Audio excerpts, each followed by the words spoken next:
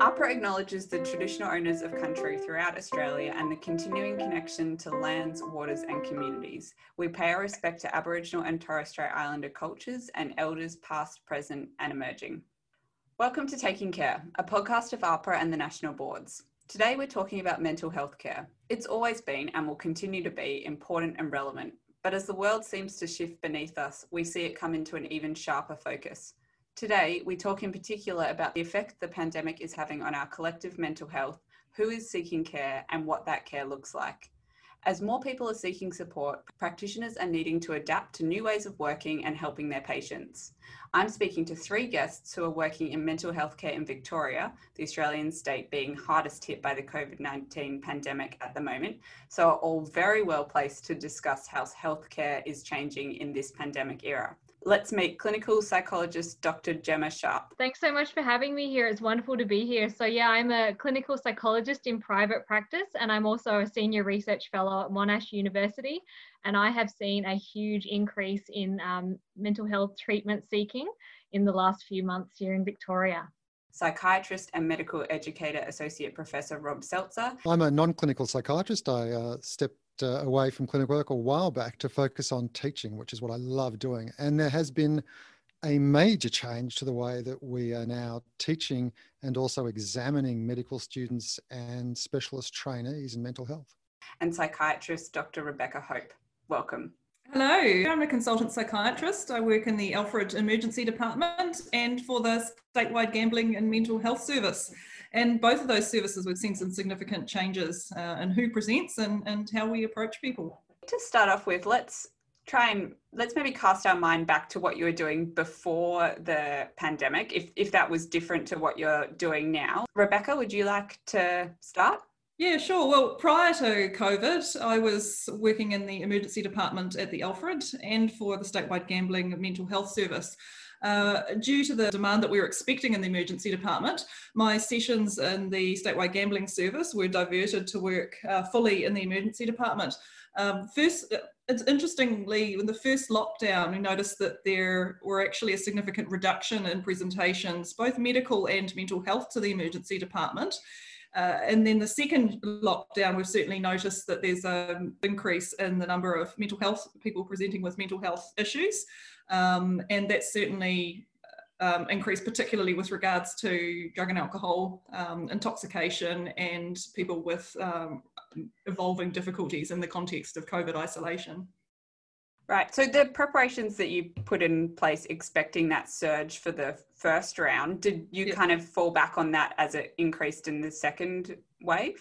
Certainly. I mean, the response by the hospital was pretty incredible. There's immediate expansion behind the emergency department of the COVID testing clinic, but also as well as a significant number of medical wards that they were expecting.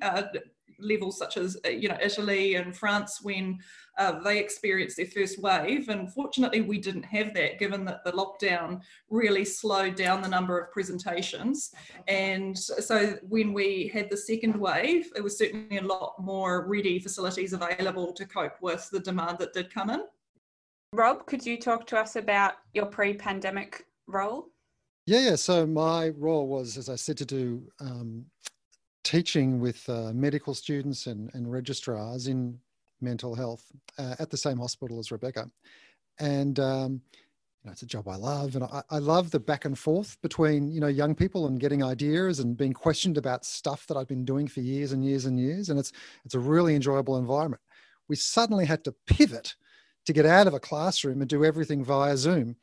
And that, it kind of sounds like, oh yeah, it's easy. You just do the same thing you do, but you do it via the web. It's not. It's actually there's a very, very different vibe. Some learners like it because you don't have to travel to class and you're part of the classroom. But then there's the back and forth that you don't get.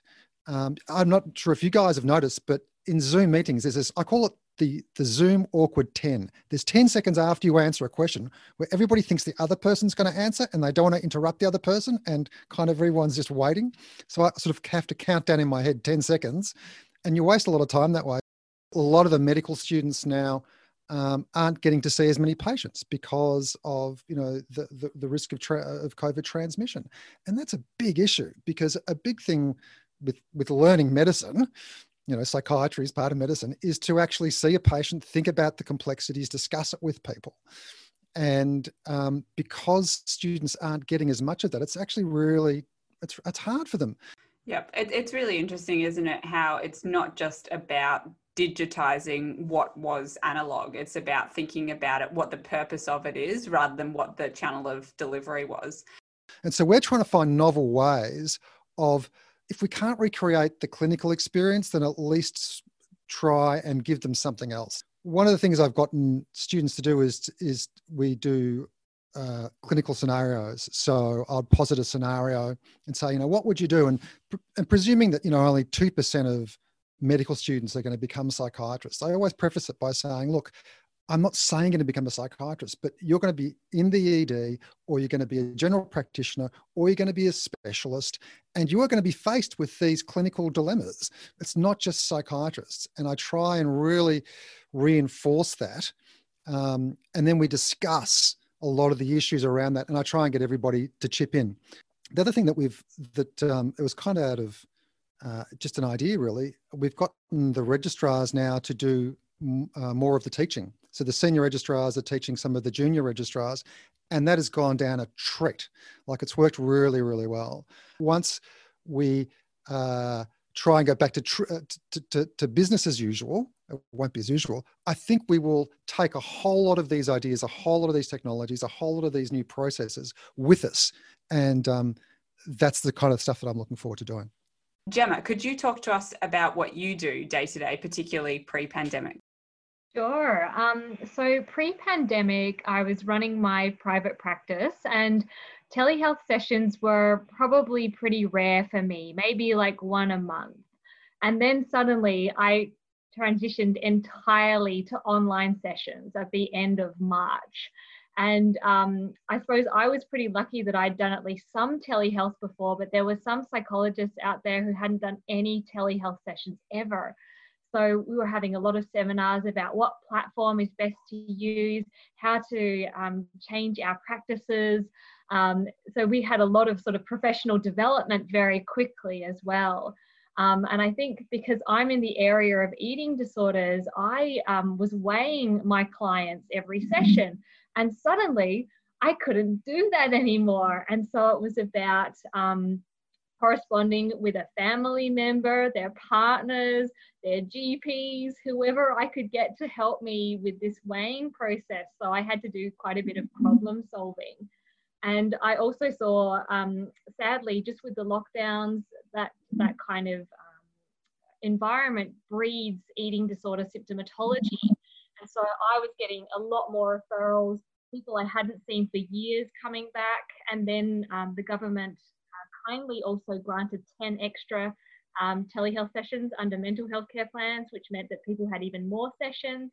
So just slotting everyone in was getting really, really challenging. But I will say that some of my clients who I've never actually met in person, which is really strange for me, I've only ever seen them via telehealth, have said, I love this platform. I never want to meet you in person, Gemma. No offense. I think there's going to be some people who will continue on with telehealth and absolutely love it. And there are others who are like, no, I really prefer that face-to-face. So I can see my practice being more like 50-50 telehealth and in-person rather than very much in-person before the pandemic started.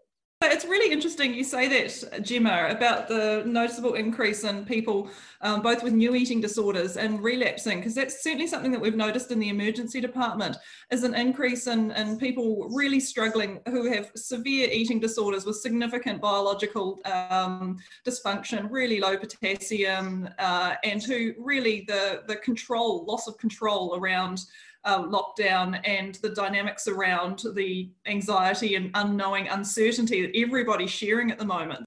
Absolutely, Rebecca. And I'm fortunate to work with the Butterfly Foundation, and they've seen their helpline increase drastically during this time. And it's all flooding through to psychologists, psychiatrists, other mental health professionals. And of course, as you were saying there as well, Rebecca, like getting people medically managed as well. Like it's not just in-person sessions, it's about working in a multidisciplinary team with these more complex presentations and how we're navigating that in this online world. Gemma, do you find that you're doing more kind of Zoom or computer type consultations or more telephone consultations?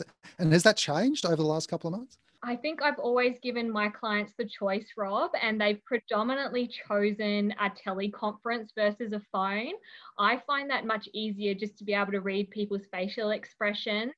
I find phone a bit tricky, but of course, if that's the person's preference, then that's absolutely fine. Yeah, the reason I ask is because I've got some mates who are psychiatrists, and they've found that some people actually prefer using the phone. It's easier to talk into the phone than to face somebody on a screen. Yeah, I think particularly my clients who have gambling dependence, it's actually something that some people really don't like the platform, but other people actually find it much easier, particularly with addictions where it's the actual getting to the outpatient service is really hard, just actually taking that step. Whereas if you're a phone up in your home and you've got a bit of time, a lot of people, particularly during lockdown, are quite isolated and are actually much more willing to connect and engage with somebody. So what we've noticed is actually particularly Gamblers Help online counsellors are actually finding people much more engaging and willing to have those conversations over the phone. Can you think of anything else that's working really well in this kind of pivot stage? Rebecca? One of the things that I've noticed that is working amazingly well and very unexpectedly and pleasantly well during COVID is actually how our team operates in the emergency department. There's so much that's come in with regards to, people who are acutely agitated and, substance intoxicated and who have some really, really troubled presentations. But I think COVID in a way has actually really brought our little team together, partly because we're stuck in the same little room without any windows for a while, but also about, the people I work with are, they're incredibly resilient. They have great sense of humour. And that's actually something that I've actually really enjoyed, to the point where after the first lockdown and we were starting to reintegrate with the rest of the service, that people were sort of, going, oh, I'm going to miss us just being together. So that's actually been a really nice thing for me. I've also I was impressed by how quickly an organisation as large as a very large hospital can pivot. I mean, organisationally, doing all those things from the top down, it just, everything changed on a dime. It was really impressive. I mean, one day I'd turn up to work, I hadn't been there for a week, and I get to the car park and there's this huge building, this new outpatient kind of temporary building in the car park. It's like they built it in a week whilst I wasn't there. It's that kind of deal. Gemma, do you have any other things that you've seen work well? That's I totally agree with Rebecca and Rob there. Just that sense of community. I think as psychologists, we all came together going, what platform do we use? How do we take money online? It was just all these the same questions. And I also think what's been really cool is just that being in it with our clients and patients too. It's rare that we're all facing the same issue at once. Gemma, you spoke about seeing lots of presentations of people with eating disorders. Are there any other cohorts that you've seen noticeably increased numbers in? I've seen it across the board, people who are struggling with anxiety, depression, substance abuse, personality disorders. It's been everywhere.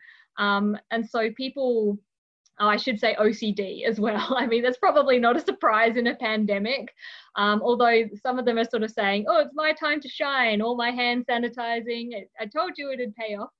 So it's more OCD. I really think it's been across the board. If anyone's had any kind of underlying mental health issues, it's probably been exacerbated in this time. I've particularly noticed the second time round of lockdown, a significant increase in presentations of people with substance intoxication and dependence. And I think that probably really speaks to addiction being, again, sort of the underlying difficulty is loss of connection with other people. And so what COVID's really doing is enhancing that sense of disconnection, but also the availability of alcohol is all there at the moment. And so isolation and the combination between the difficulties that some people have with connecting on an audiovisual basis as well. I think, again, sort of a lot of the established treatments for people with addiction were group therapies, and people are really feeling that loss of things like AA and NA which haven't lended themselves quite so well to an AV kind of setting. And there's the other tricky thing at the moment is there's a lot of really dirty meth and GHB around at the moment. So we're getting a lot of quite toxic presentations of those. So yeah, it's really hard for people at the moment. I mean, there is a lot of grief and a lot of anger about what's happened to people's businesses, you know, their lives, their loved ones, you know, and it's this bloody virus that's doing it. But often that anger gets displaced or goes somewhere where it probably really shouldn't, but it just happens to go there. And I think that the fact that we're all experiencing this at the same time, almost like it amplifies the anger as well, and amplifies the grief and the loss. Because often we see people presenting that individually, they struggle with their individual, relationship losses and the job loss, but this is on a macro level. And if you take it in a background of, the Australian bushfires, significant losses was recently for that, and then these more meta kind of views in the world, there's a lot of anger, not just at people. And I think people are really struggling to find ways that they can action that. So I think it comes through in some other more difficult ways. And we've certainly seen an increase in the rates of domestic violence during COVID, whether that on a more personal level, that anger comes out, but it's also, the sense of, again, the loss of connection. I think sometimes we're able to dissipate some of that anger and frustration together, but we are really struggling. And one of those struggles is loneliness. Gemma, could you talk about patients or clients that you've seen who've been experiencing loneliness, and any comment on that? So loneliness has been a theme throughout this entire pandemic, whether people have been living with flatmates, a partner, by themselves. They've all experienced it in some form. And I've just seen people who normally are very extroverted just become very introverted, saying that they don't even want to go on social media or Zoom or anything like that because they're just so tired of that digital connection. They just want that human connection back. And it's been really hard as a clinical psychologist because normally these are kind of the coping strategies we would recommend, reaching out to a friend, reaching out to a family member, and we haven't had that at our disposal. And I think we as clinical psychologists and mental health professionals have felt the same frustration. And I think that, I suppose, that has been a bit comforting for my clients and patients, that I myself say, yeah, I'm struggling with that too. And it doesn't make it any easier, but at least they know they're not by themselves in that sense of being lonely. Even if they've got 3 flatmates, they still find themselves lonely at times because I suppose they just want that diversity of connection as well. So yeah, and I think another thing I've seen is people who aren't necessarily from Victoria, so they have their families in other states. They've got me to write letters to try and get them home, and of course I haven't been successful. And so it's about going, okay, what resources do we have here in Victoria for you? And so I really feel for everyone who has family in other states and overseas. It's been a really hard time. One of the things that you brought up, Gemma and Rebecca, about isolation and loneliness is that there's a lot of things that audio-visual communication cannot replace. And a big thing that I've noticed is touch.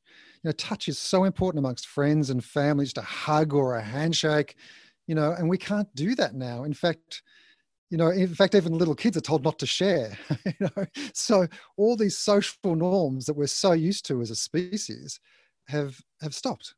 And it's very hard for us to get our heads around that, So whilst we can communicate, with our words and with our, non-verbally, I think there are some things which are really important to us as a species, like touch, which we can't do, for a while anyway.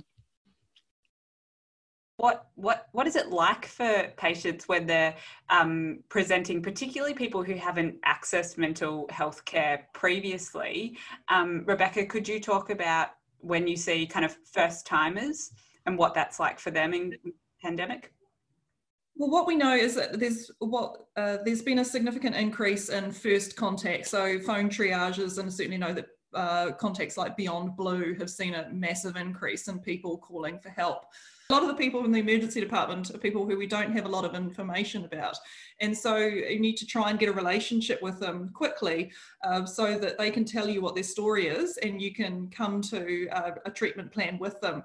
The use of PPE, or essentially working in a plastic bag, it does make things a lot harder, apart from the sweatiness, but mostly it's about, you know, almost like sort of stepping in from the moon and somebody's already in a foreign environment with lots of beeping and tweeting and drama going on.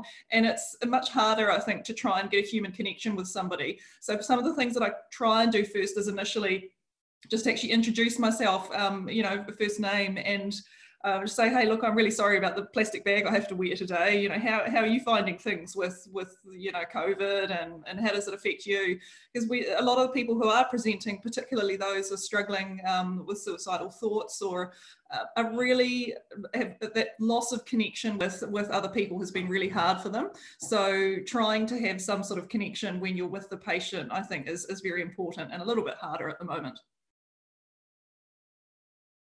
Gemma, I'm wondering if you could talk about when you see clients or patients for the first time, particularly, you know, we might have people listening who are considering starting a therapeutic relationship, what kind of things you see or work well for new patients?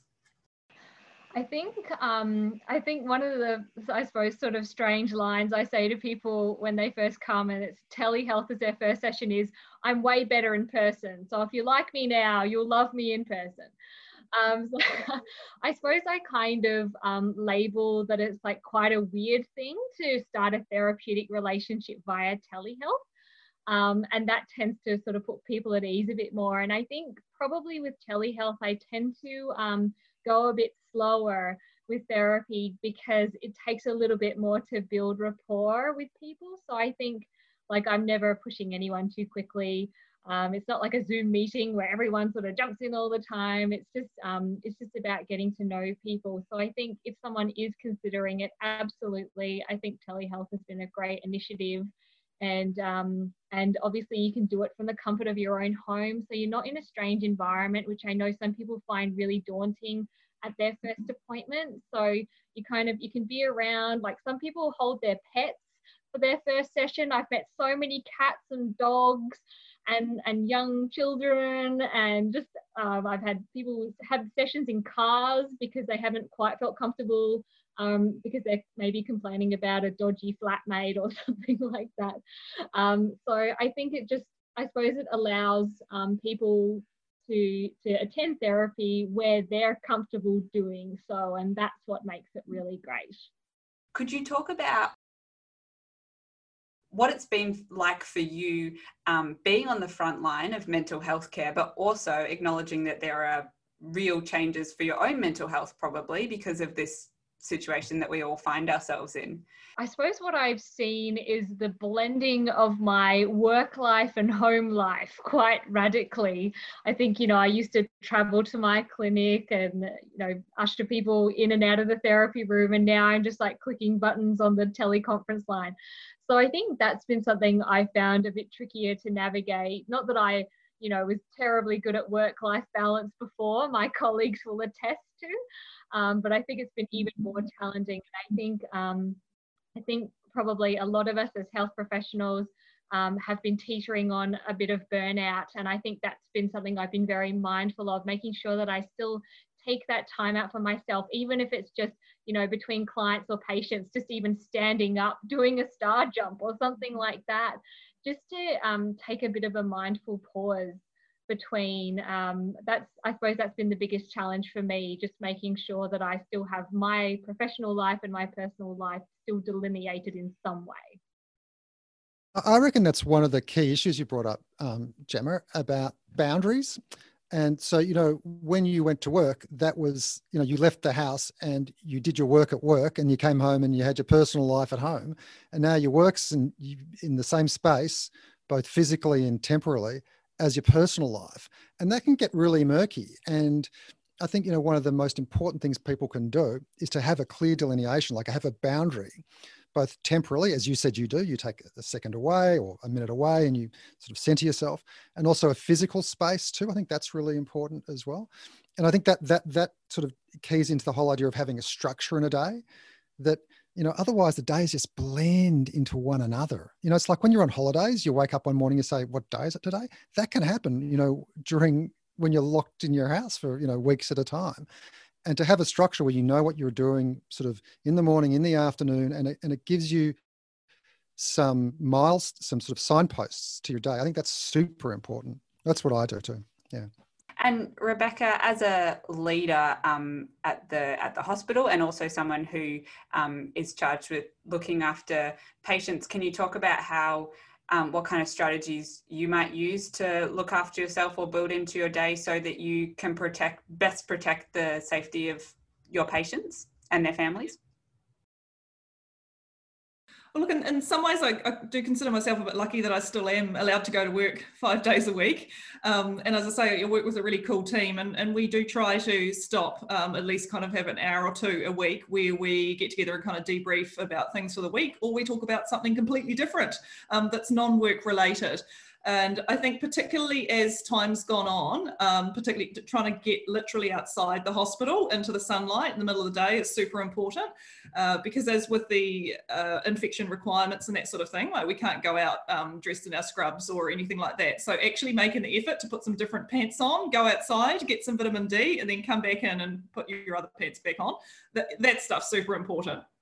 I was going to ask each of you whether you had a memorable or telling kind of experience in the past 6 months that you'd be able to share with us. Anyone interesting that you've seen, any enlightening conversations or displays of human genius and generosity? Tash, I reckon it's a really good question, but I have had this sense of people galvanizing, of coming together and trying to do the best they can under really difficult circumstances.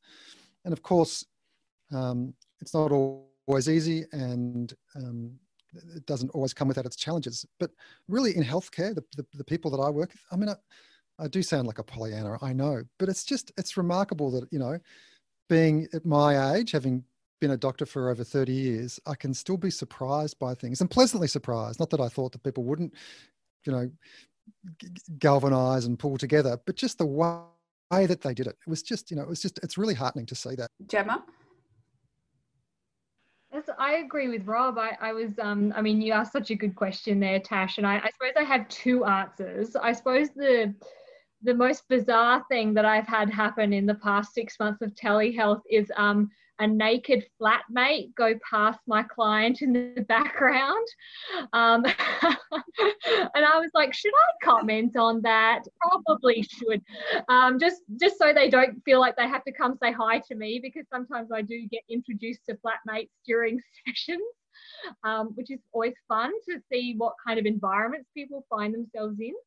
I suppose the lovely thing I found during this time has been, I think, like clients have been asking me more how I am, like as a person, which I've really valued, because I think before that, and I'm not saying that they weren't caring because they're lovely people, but they tended not to ask that as much. And so now, like, I know when they ask, I really mean it, and they hope that I'm like going well in my life because they know that I'm facing all the same restrictions that they are too. So that it sort of warms the cockles of my heart when I get asked that. It just makes me feel like a human and not just a health professional.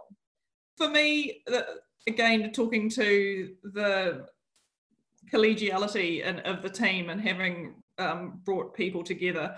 I mean, I guess the things that were important to us prior to COVID, some of those things don't really matter anymore. And I think we're really seeing more of the human side of each other, and that just to connect with each other. And sometimes, you know, we don't have to get along with absolutely everybody that we work with, but I think there's much more of an appreciation that we all have the same needs. What are you seeing that we're doing now is happening in your various workplaces that you'd love to take with you into this new normal that we're slowly kind of wading into? What's working well, and what do you hope for the future of mental health care in Australia? You know, one of the important things is the government emphasis on mental health. And just today, I mean, I looked at very briefly the Head to Health website, which I really didn't know much about. And there's been lots of discussion about mental health in the media, amongst politicians, amongst health practitioners as well. And so it has become really put at the forefront, and it needs to be. And I think that's one of the things that we're really going to have to focus on. Sure, there's the economy, absolutely. Sure, there's COVID, absolutely. But once, COVID is hopefully sorted and the economy starts to, rev up a bit, we've really got to maintain the attention that we've placed on mental health. And I hope we carry that forward with us. And that it continues to be normal to ask your psychologist how they are, and everybody around you. Yeah, I echo Rob as well, but probably more so even actually it's been really nice how much the media's focusing on mental health and the importance of looking after yourself, not only for people who are currently having difficulties, but actually keeping yourself healthy. So exercise, trying to connect with however you can with other people, whether that's over digital media. So I think that's really good. Gemma, what would you like to see for the future? I think we've really seen the digitization of mental health quickly. And this is something I'm super passionate about in both my clinical and research careers. Rob mentioned the Head to Health website, and it's a great website, and it's got a chatbot on there called Sam, who you can chat to. And I'm actually building a body image chatbot with the Butterfly Foundation. And so that's like, I want to retire and just let the chatbot do my job. Be there 24/7. So yeah, I think awesome new digital mental health tools to improve accessibility and that 24/7 coverage is going to be awesome. Thank you, Rob, Gemma and Rebecca, for sharing your expert thoughts and insights during these strange and difficult times. Thank you so much, Tash. That was great. Thanks so much for having me, Tash. It's been wonderful. Yeah, thanks for having us, Tash. The content of today's episode may have raised some issues for some listeners. If you're concerned for the mental health of yourself, a friend or family member, there is help available.